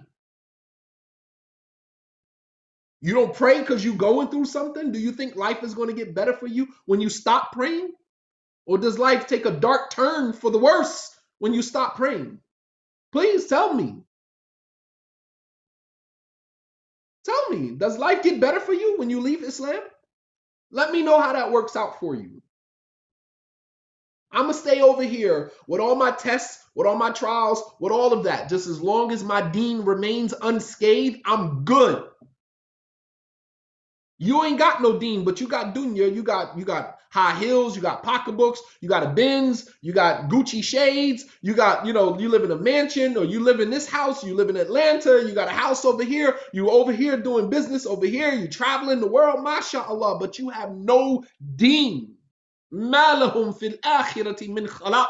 You have nothing waiting for you in the hereafter. Nothing. Nothing.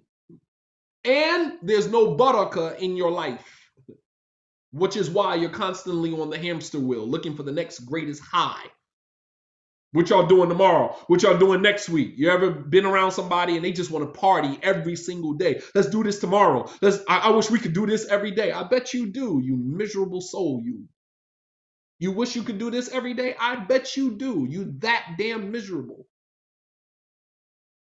You're that miserable. You wish you could do this every day, every weekend. Because you have nothing else going on in your life. Some people are so poor, the only thing they have is money.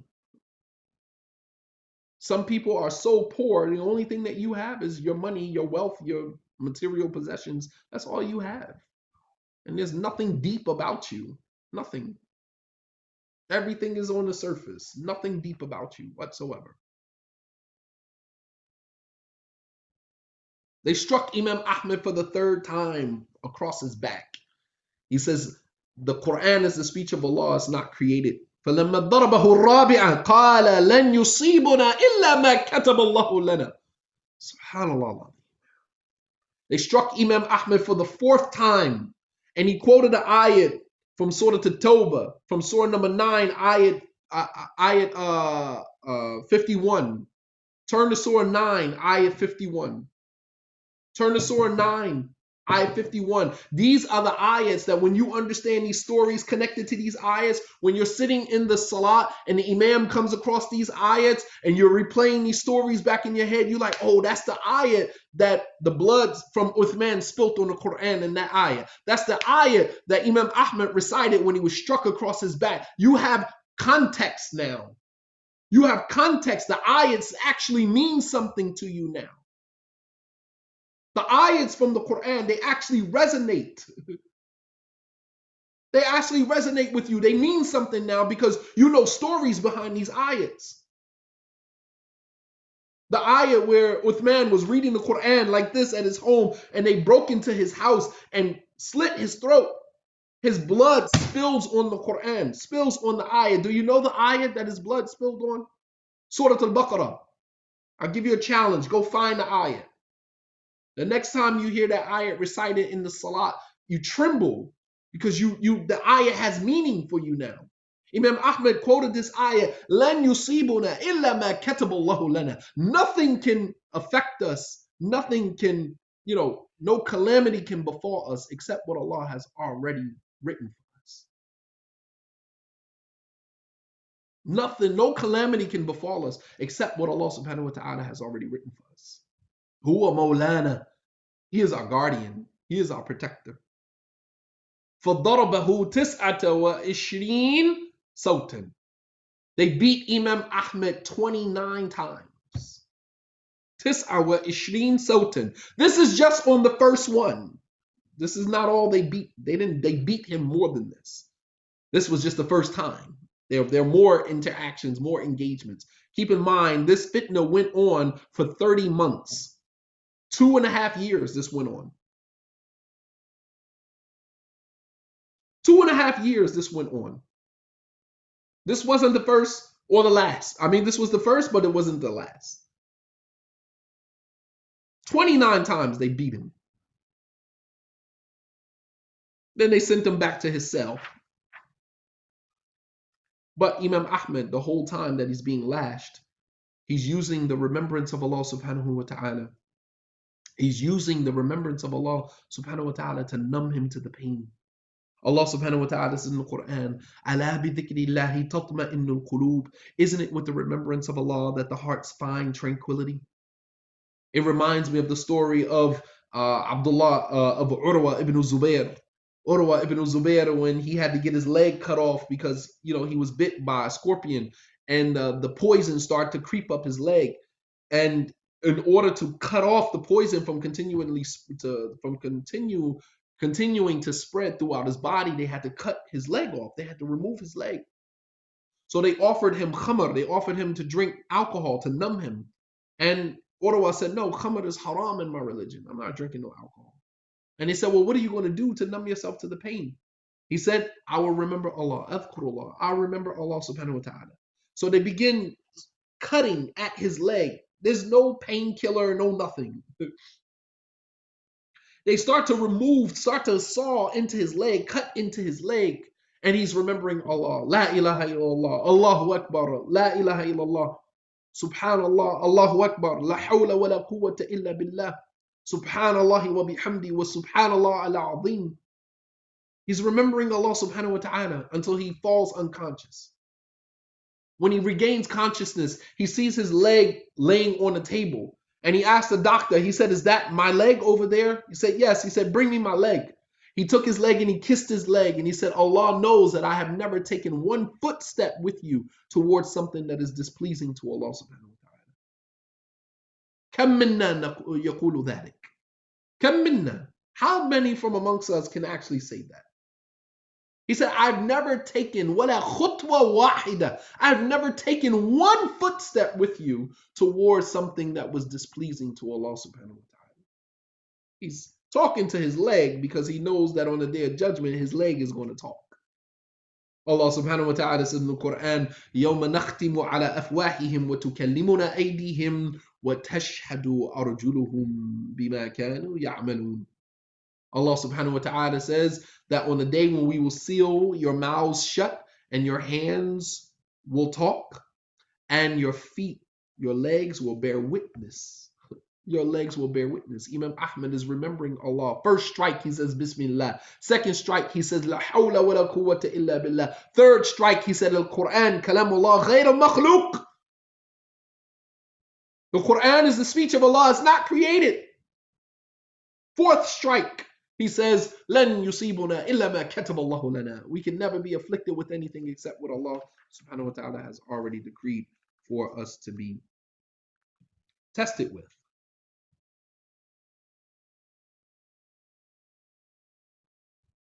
They brought Imam Ahmad back out, spoke to him again. فرجع فجلس ثم قال للجلادين تقدموا فجعل الجلاد يتقدم فيضربني صوتين ويتنحى. They brought Imam Ahmad out, took him back to the prison, right? Let him cool off for a little bit. He's bleeding. He's lashed across his back 29 times by big 200, 300-pound men that all they get paid to do all day long is to lash people. So that's all they do is to beat people. That's your job. Obviously, they're going to perfect their craft. They got good at beating people, right? Torture. They bring Imam Ahmad out on another occasion. And the Mu'tasim, he says to Imam Ahmad, he said, ويحك يا أحمد أجبني إلى الشيء لك فيه أدنى فرج حتى أطلق عنك وأركب إليك بخيلي. He says to Imam Ahmad, أجبني, answer me. Just say the Quran is created. Just say it's created. Give me, just say, okay, if it's not created, just say that I'm right. Say that you understand my perspective. Give me something, right? Ajibni ila shay. Just answer something. Give me something, right? Some type of validation. Even if you don't say you agree with me, just say that my perspective is correct. Say that you understand that I have a perspective. Just give me something. Adina shay, just the smallest little compromise. Just give me some compromise. Hatta utlika ank, so that I can let you go. Compromise with me just a little bit. I'll let you go.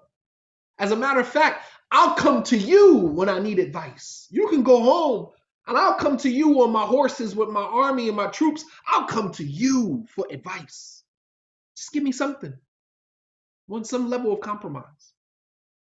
And Imam Ahmad said nothing more than, Ya Amir al-Mu'mineen, O leader of the believers. He's still addressing him with respect. Even though he's disrespecting the book of Allah, even though he's disrespecting the sunnah of the Prophet ﷺ, even though he's disrespecting Islam, even though he's about to carry the Muslims on a belief that was foreign to the Muslims and Islam beforehand. And yet he still addresses him, Amir al-Mu'mineen, O leader of the believers. Says to Imam Ahmad, just give me something, just compromise with me on something, just the smallest little compromise. And Imam Ahmad says to him, Ya Amir al-Mu'mineen, O leader of the Muslims, أعطيني شيئا من كتاب الله أو من سنة رسول الله صلى الله عليه وسلم حتى أقول به. Give me something from the book of Allah or from the sunnah of the Prophet صلى الله عليه وسلم that coincides with your belief so that I can say it. You want me to respond, but I can't respond unless you give me an ayat or hadith. This is Ahlul Sunnah. Miss me with all of what you hear people talking. I'm on the Sunnah, I'm on the Haqq. This is Ahlul Sunnah. Miss me with all of that. He said, give me something from the book of Allah subhanahu wa ta'ala, from the Sunnah of the Prophet sallallahu alaihi wasallam, hatta aqula bi, so that I can agree with you. You haven't given me anything from the book of Allah, from the Sunnah of the Prophet sallallahu alaihi wasallam. Give me something.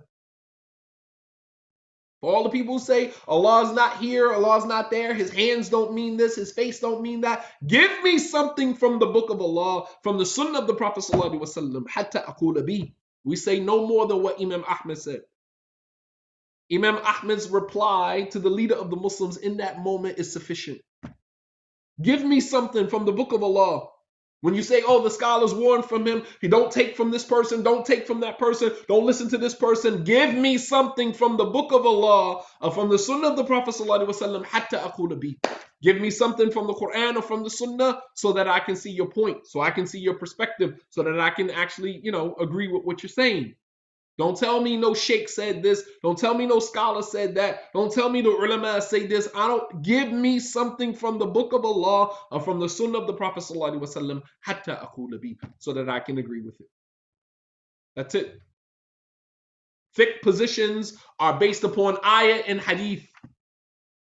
Fatawa, ulama, scholars, all of their positions, all of that goes back to the book of Allah or the sunnah of the Prophet sallallahu alaihi wasallam. They are not independent of that. They cannot give a ruling. They cannot give a judgment. They cannot give an opinion that is independent of the book of Allah and the sunnah of the Prophet sallallahu alaihi wasallam. Facts. Can't. Imam Malik rahimahullah ta'ala said, كل يؤخذ من قوله أو يرد إلا صاحب هذا القبر وأشار إلى قبر النبي صلى الله عليه وسلم. Imam Malik said everyone's statement, everyone's opinion can be either accepted or rejected, except the opinion of the man in that grave right there, and he pointed to the grave of the Prophet sallallahu alaihi wasallam. You understand? Give me something from the book of Allah, from the sunnah of the Prophet sallallahu alaihi wasallam, حتى أقول بي, so that I can say the same thing. Right? إذا اختلفتم في شيء فرده إلى الله ورسوله. And when you differ in anything, return it back to Allah subhanahu wa ta'ala and His Messenger. That is our mantra. That should be our mantra. Imam Ahmad said, while he's chained up, he's in a very humbling situation, very inferior situation. However, what gave him authority, what gave him power, what gave him the position that he has is that he knew that there's nothing that anybody can say that if it does not go back to the book of Allah, the sunnah of the Prophet ﷺ, I am in no way, shape, form, or fashion obligated to accept it. Period. I am not obligated to accept it. He's in a humbled position, chained up. He's already been lashed. He's in front of the leader of the Muslims. Everybody standing around. He says to Imam Ahmad, just give me something. Adna Shaykh, give me something. Give me something so I can let you go. I'll come to you. And Imam Ahmad says to him, nothing more than, you got to give me something from the book of Allah, the sunnah from the Prophet sallallahu alaihi wasallam. أعطيني شيئا من كتاب الله أو من سنة رسول الله صلى الله عليه وسلم حتى أقول به. Give me something from the book of Allah or from the sunnah of the Prophet sallallahu alaihi wasallam so that I can say it.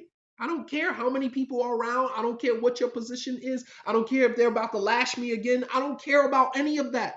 I cannot say something that does not coincide with the book of Allah or the sunnah of the Prophet sallallahu alaihi wasallam. I'm sorry. I'm sorry. I'm sorry. That's my deen. That's my religion. Allah said, His messenger said. Allah said, His messenger said. That's it. فرجع فجلس ثم قال للجلادين تقدموا فجعل الجلاد يتقدم. Subhanallah. So the leader of the Muslims, he goes back and he sits down and says, okay, have it your way. He called the jallad, he called the lashers, come forward. Take your rightful place. We're about to beat you again. You're about to beat you again. Come forward. Tell the lashers to come forward. They come forward. Each one of them struck Imam Ahmad 2 times. There's a whole row of them.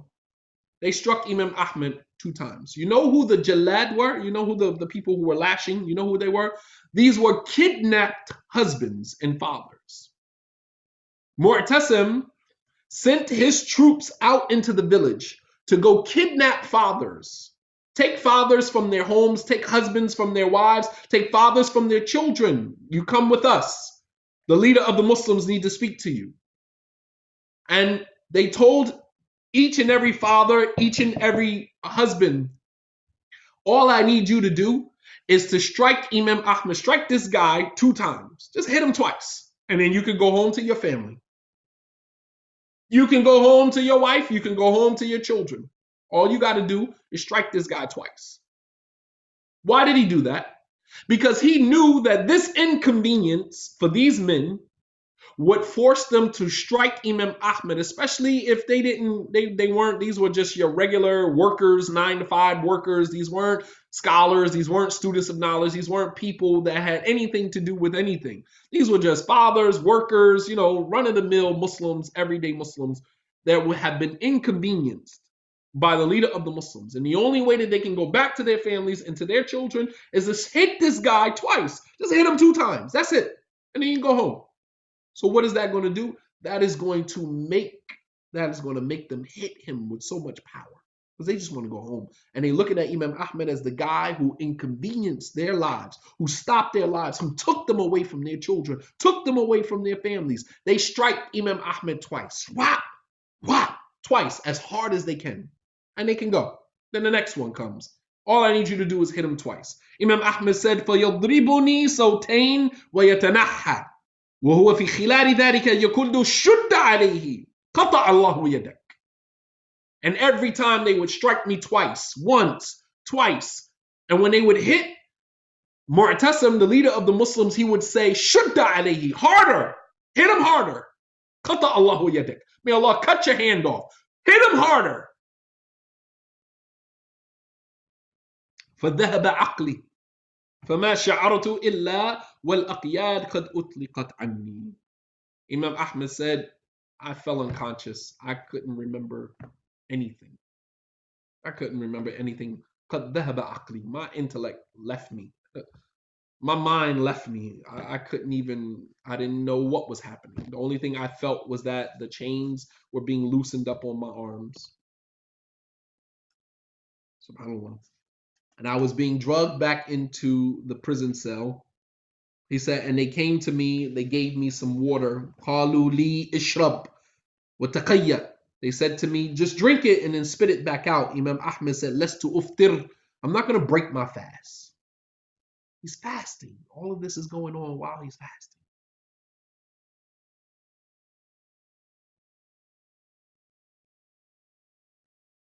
فجيء بي إلى دار إسحاق بن إبراهيم فحضرت الصلاة الظهر. So then I was taken from the prison and I was taken into the palace of Ishaq ibn Ibrahim, which was one of the commanders of the leader of the Muslims, right? Ishaq ibn Ibrahim. I was taken into his palace, right? And it was time for Salatul Dhuhr. Mind you, Imam Ahmad's bleeding. His back is, ripped up. He's bleeding. Blood is dripping off of him. And it's time for Salatul Dhuhr. فتقدم ابن السماعة فصلى ثم انفتل من الصلاة فقال لي صليت والدم يسيل في ثوبك. They're still trying to humiliate Ahmad, right? So Imam Ahmad prays with them. He makes wudu. He can barely stand. His back is bleeding. He makes wudu and he prays Salatul Dhuhr with them. After Salatul Dhuhr, they're still trying to find a weak spot. After they finish praying, one of them turns to Imam Ahmad and said, Salat wa dam yasilu fi thawbik. You praying and blood is dripping down you? Because they thought that blood breaks your wudu. Right? Listen to this. It said, you're going to pray and all of this blood is leaking off of you. You can't pray like that. They're still trying to show, see, he's astray, right? Remember who used to do that? They look for the smallest little mistake to say, see, we told you he was astray. Look what he's doing.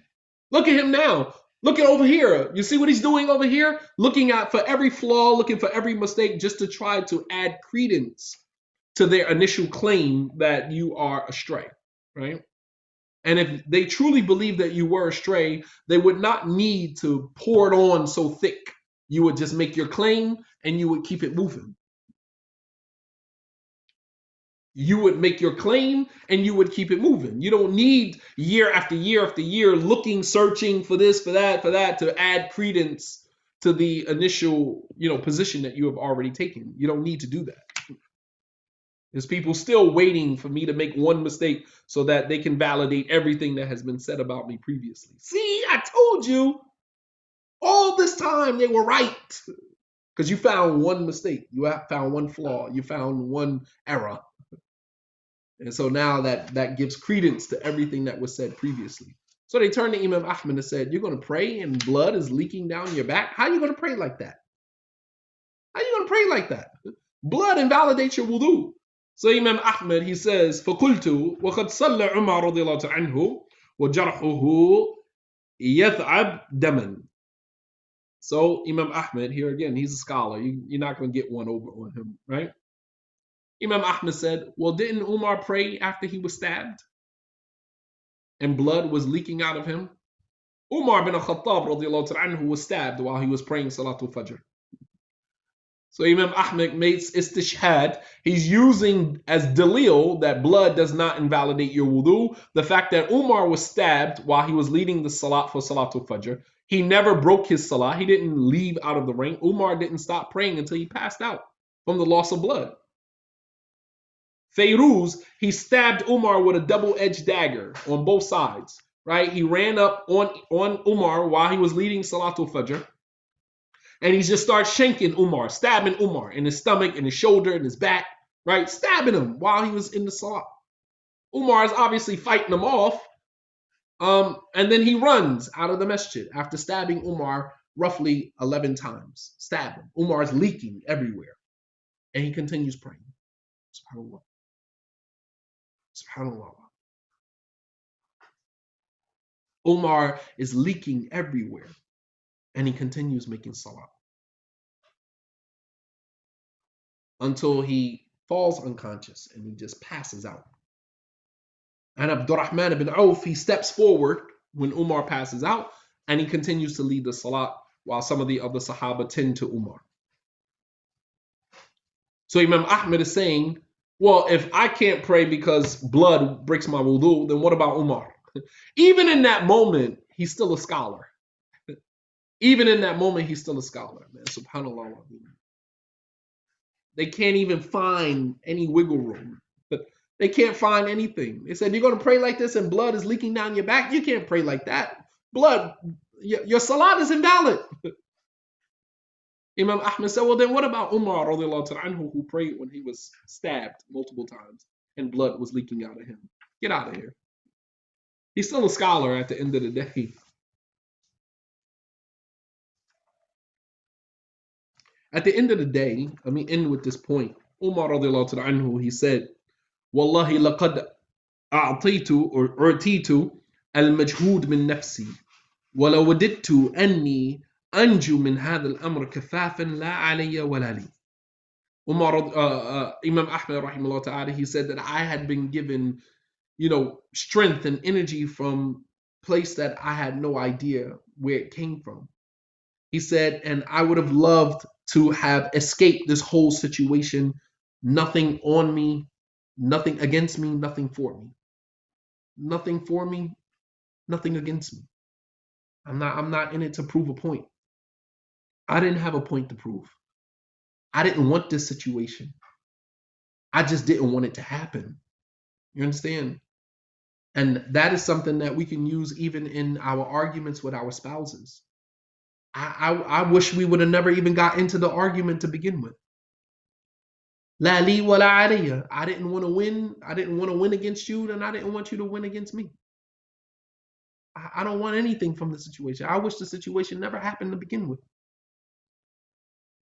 And it shows you the sincerity of Imam Ahmad, because it wasn't about winning. It wasn't about proving them wrong. It was about defending Islam, defending the Quran. It wasn't about, proving that they were wrong and that they were deviants or even Mu'tasim, he forgave Mu'tasim. The only people that he did not forgive was Bishr al-Mirrisi, Ibn Abi Du'ad, Ishaq ibn Ibrahim. He forgave the people who were underneath the Mu'tazila, who were promoting and pushing the leader of the Muslims. He forgave the leader of the Muslims for everything that he did. He forgave him. جعله في حل. I forgave him. Yawm al-Qiyamah, I don't want anything with him in front of Allah subhanahu wa ta'ala. He's forgiven. Because he knew that at the root of that issue was not the leader of the Muslims. It was the people that were behind him. And here again, knowing your real enemies. We talked about that before. Knowing your real enemies. And that you don't go extracting retribution on people who you really understand their situation. You can really see their situation. You know that if it wasn't for a certain condition or particular situation, that you would have never had anything with that person.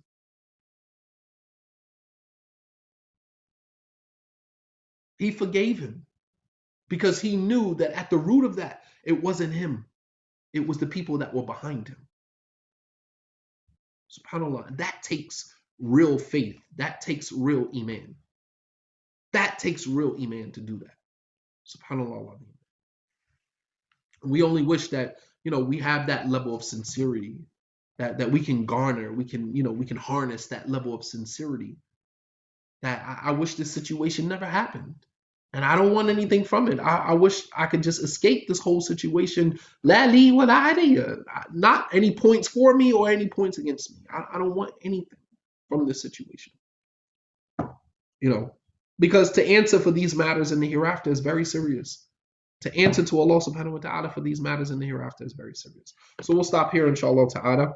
We'll continue on Wednesday, bi'idhnillah. Wa sallallahu ala nabiyyina Muhammad wa ala alihi wa sahbihi wa sallam tasliman kathira. Wa akhiru da'wana an alhamdulillahi rabbil alameen. Wassalamu alaikum wa rahmatullahi wa barakatuh.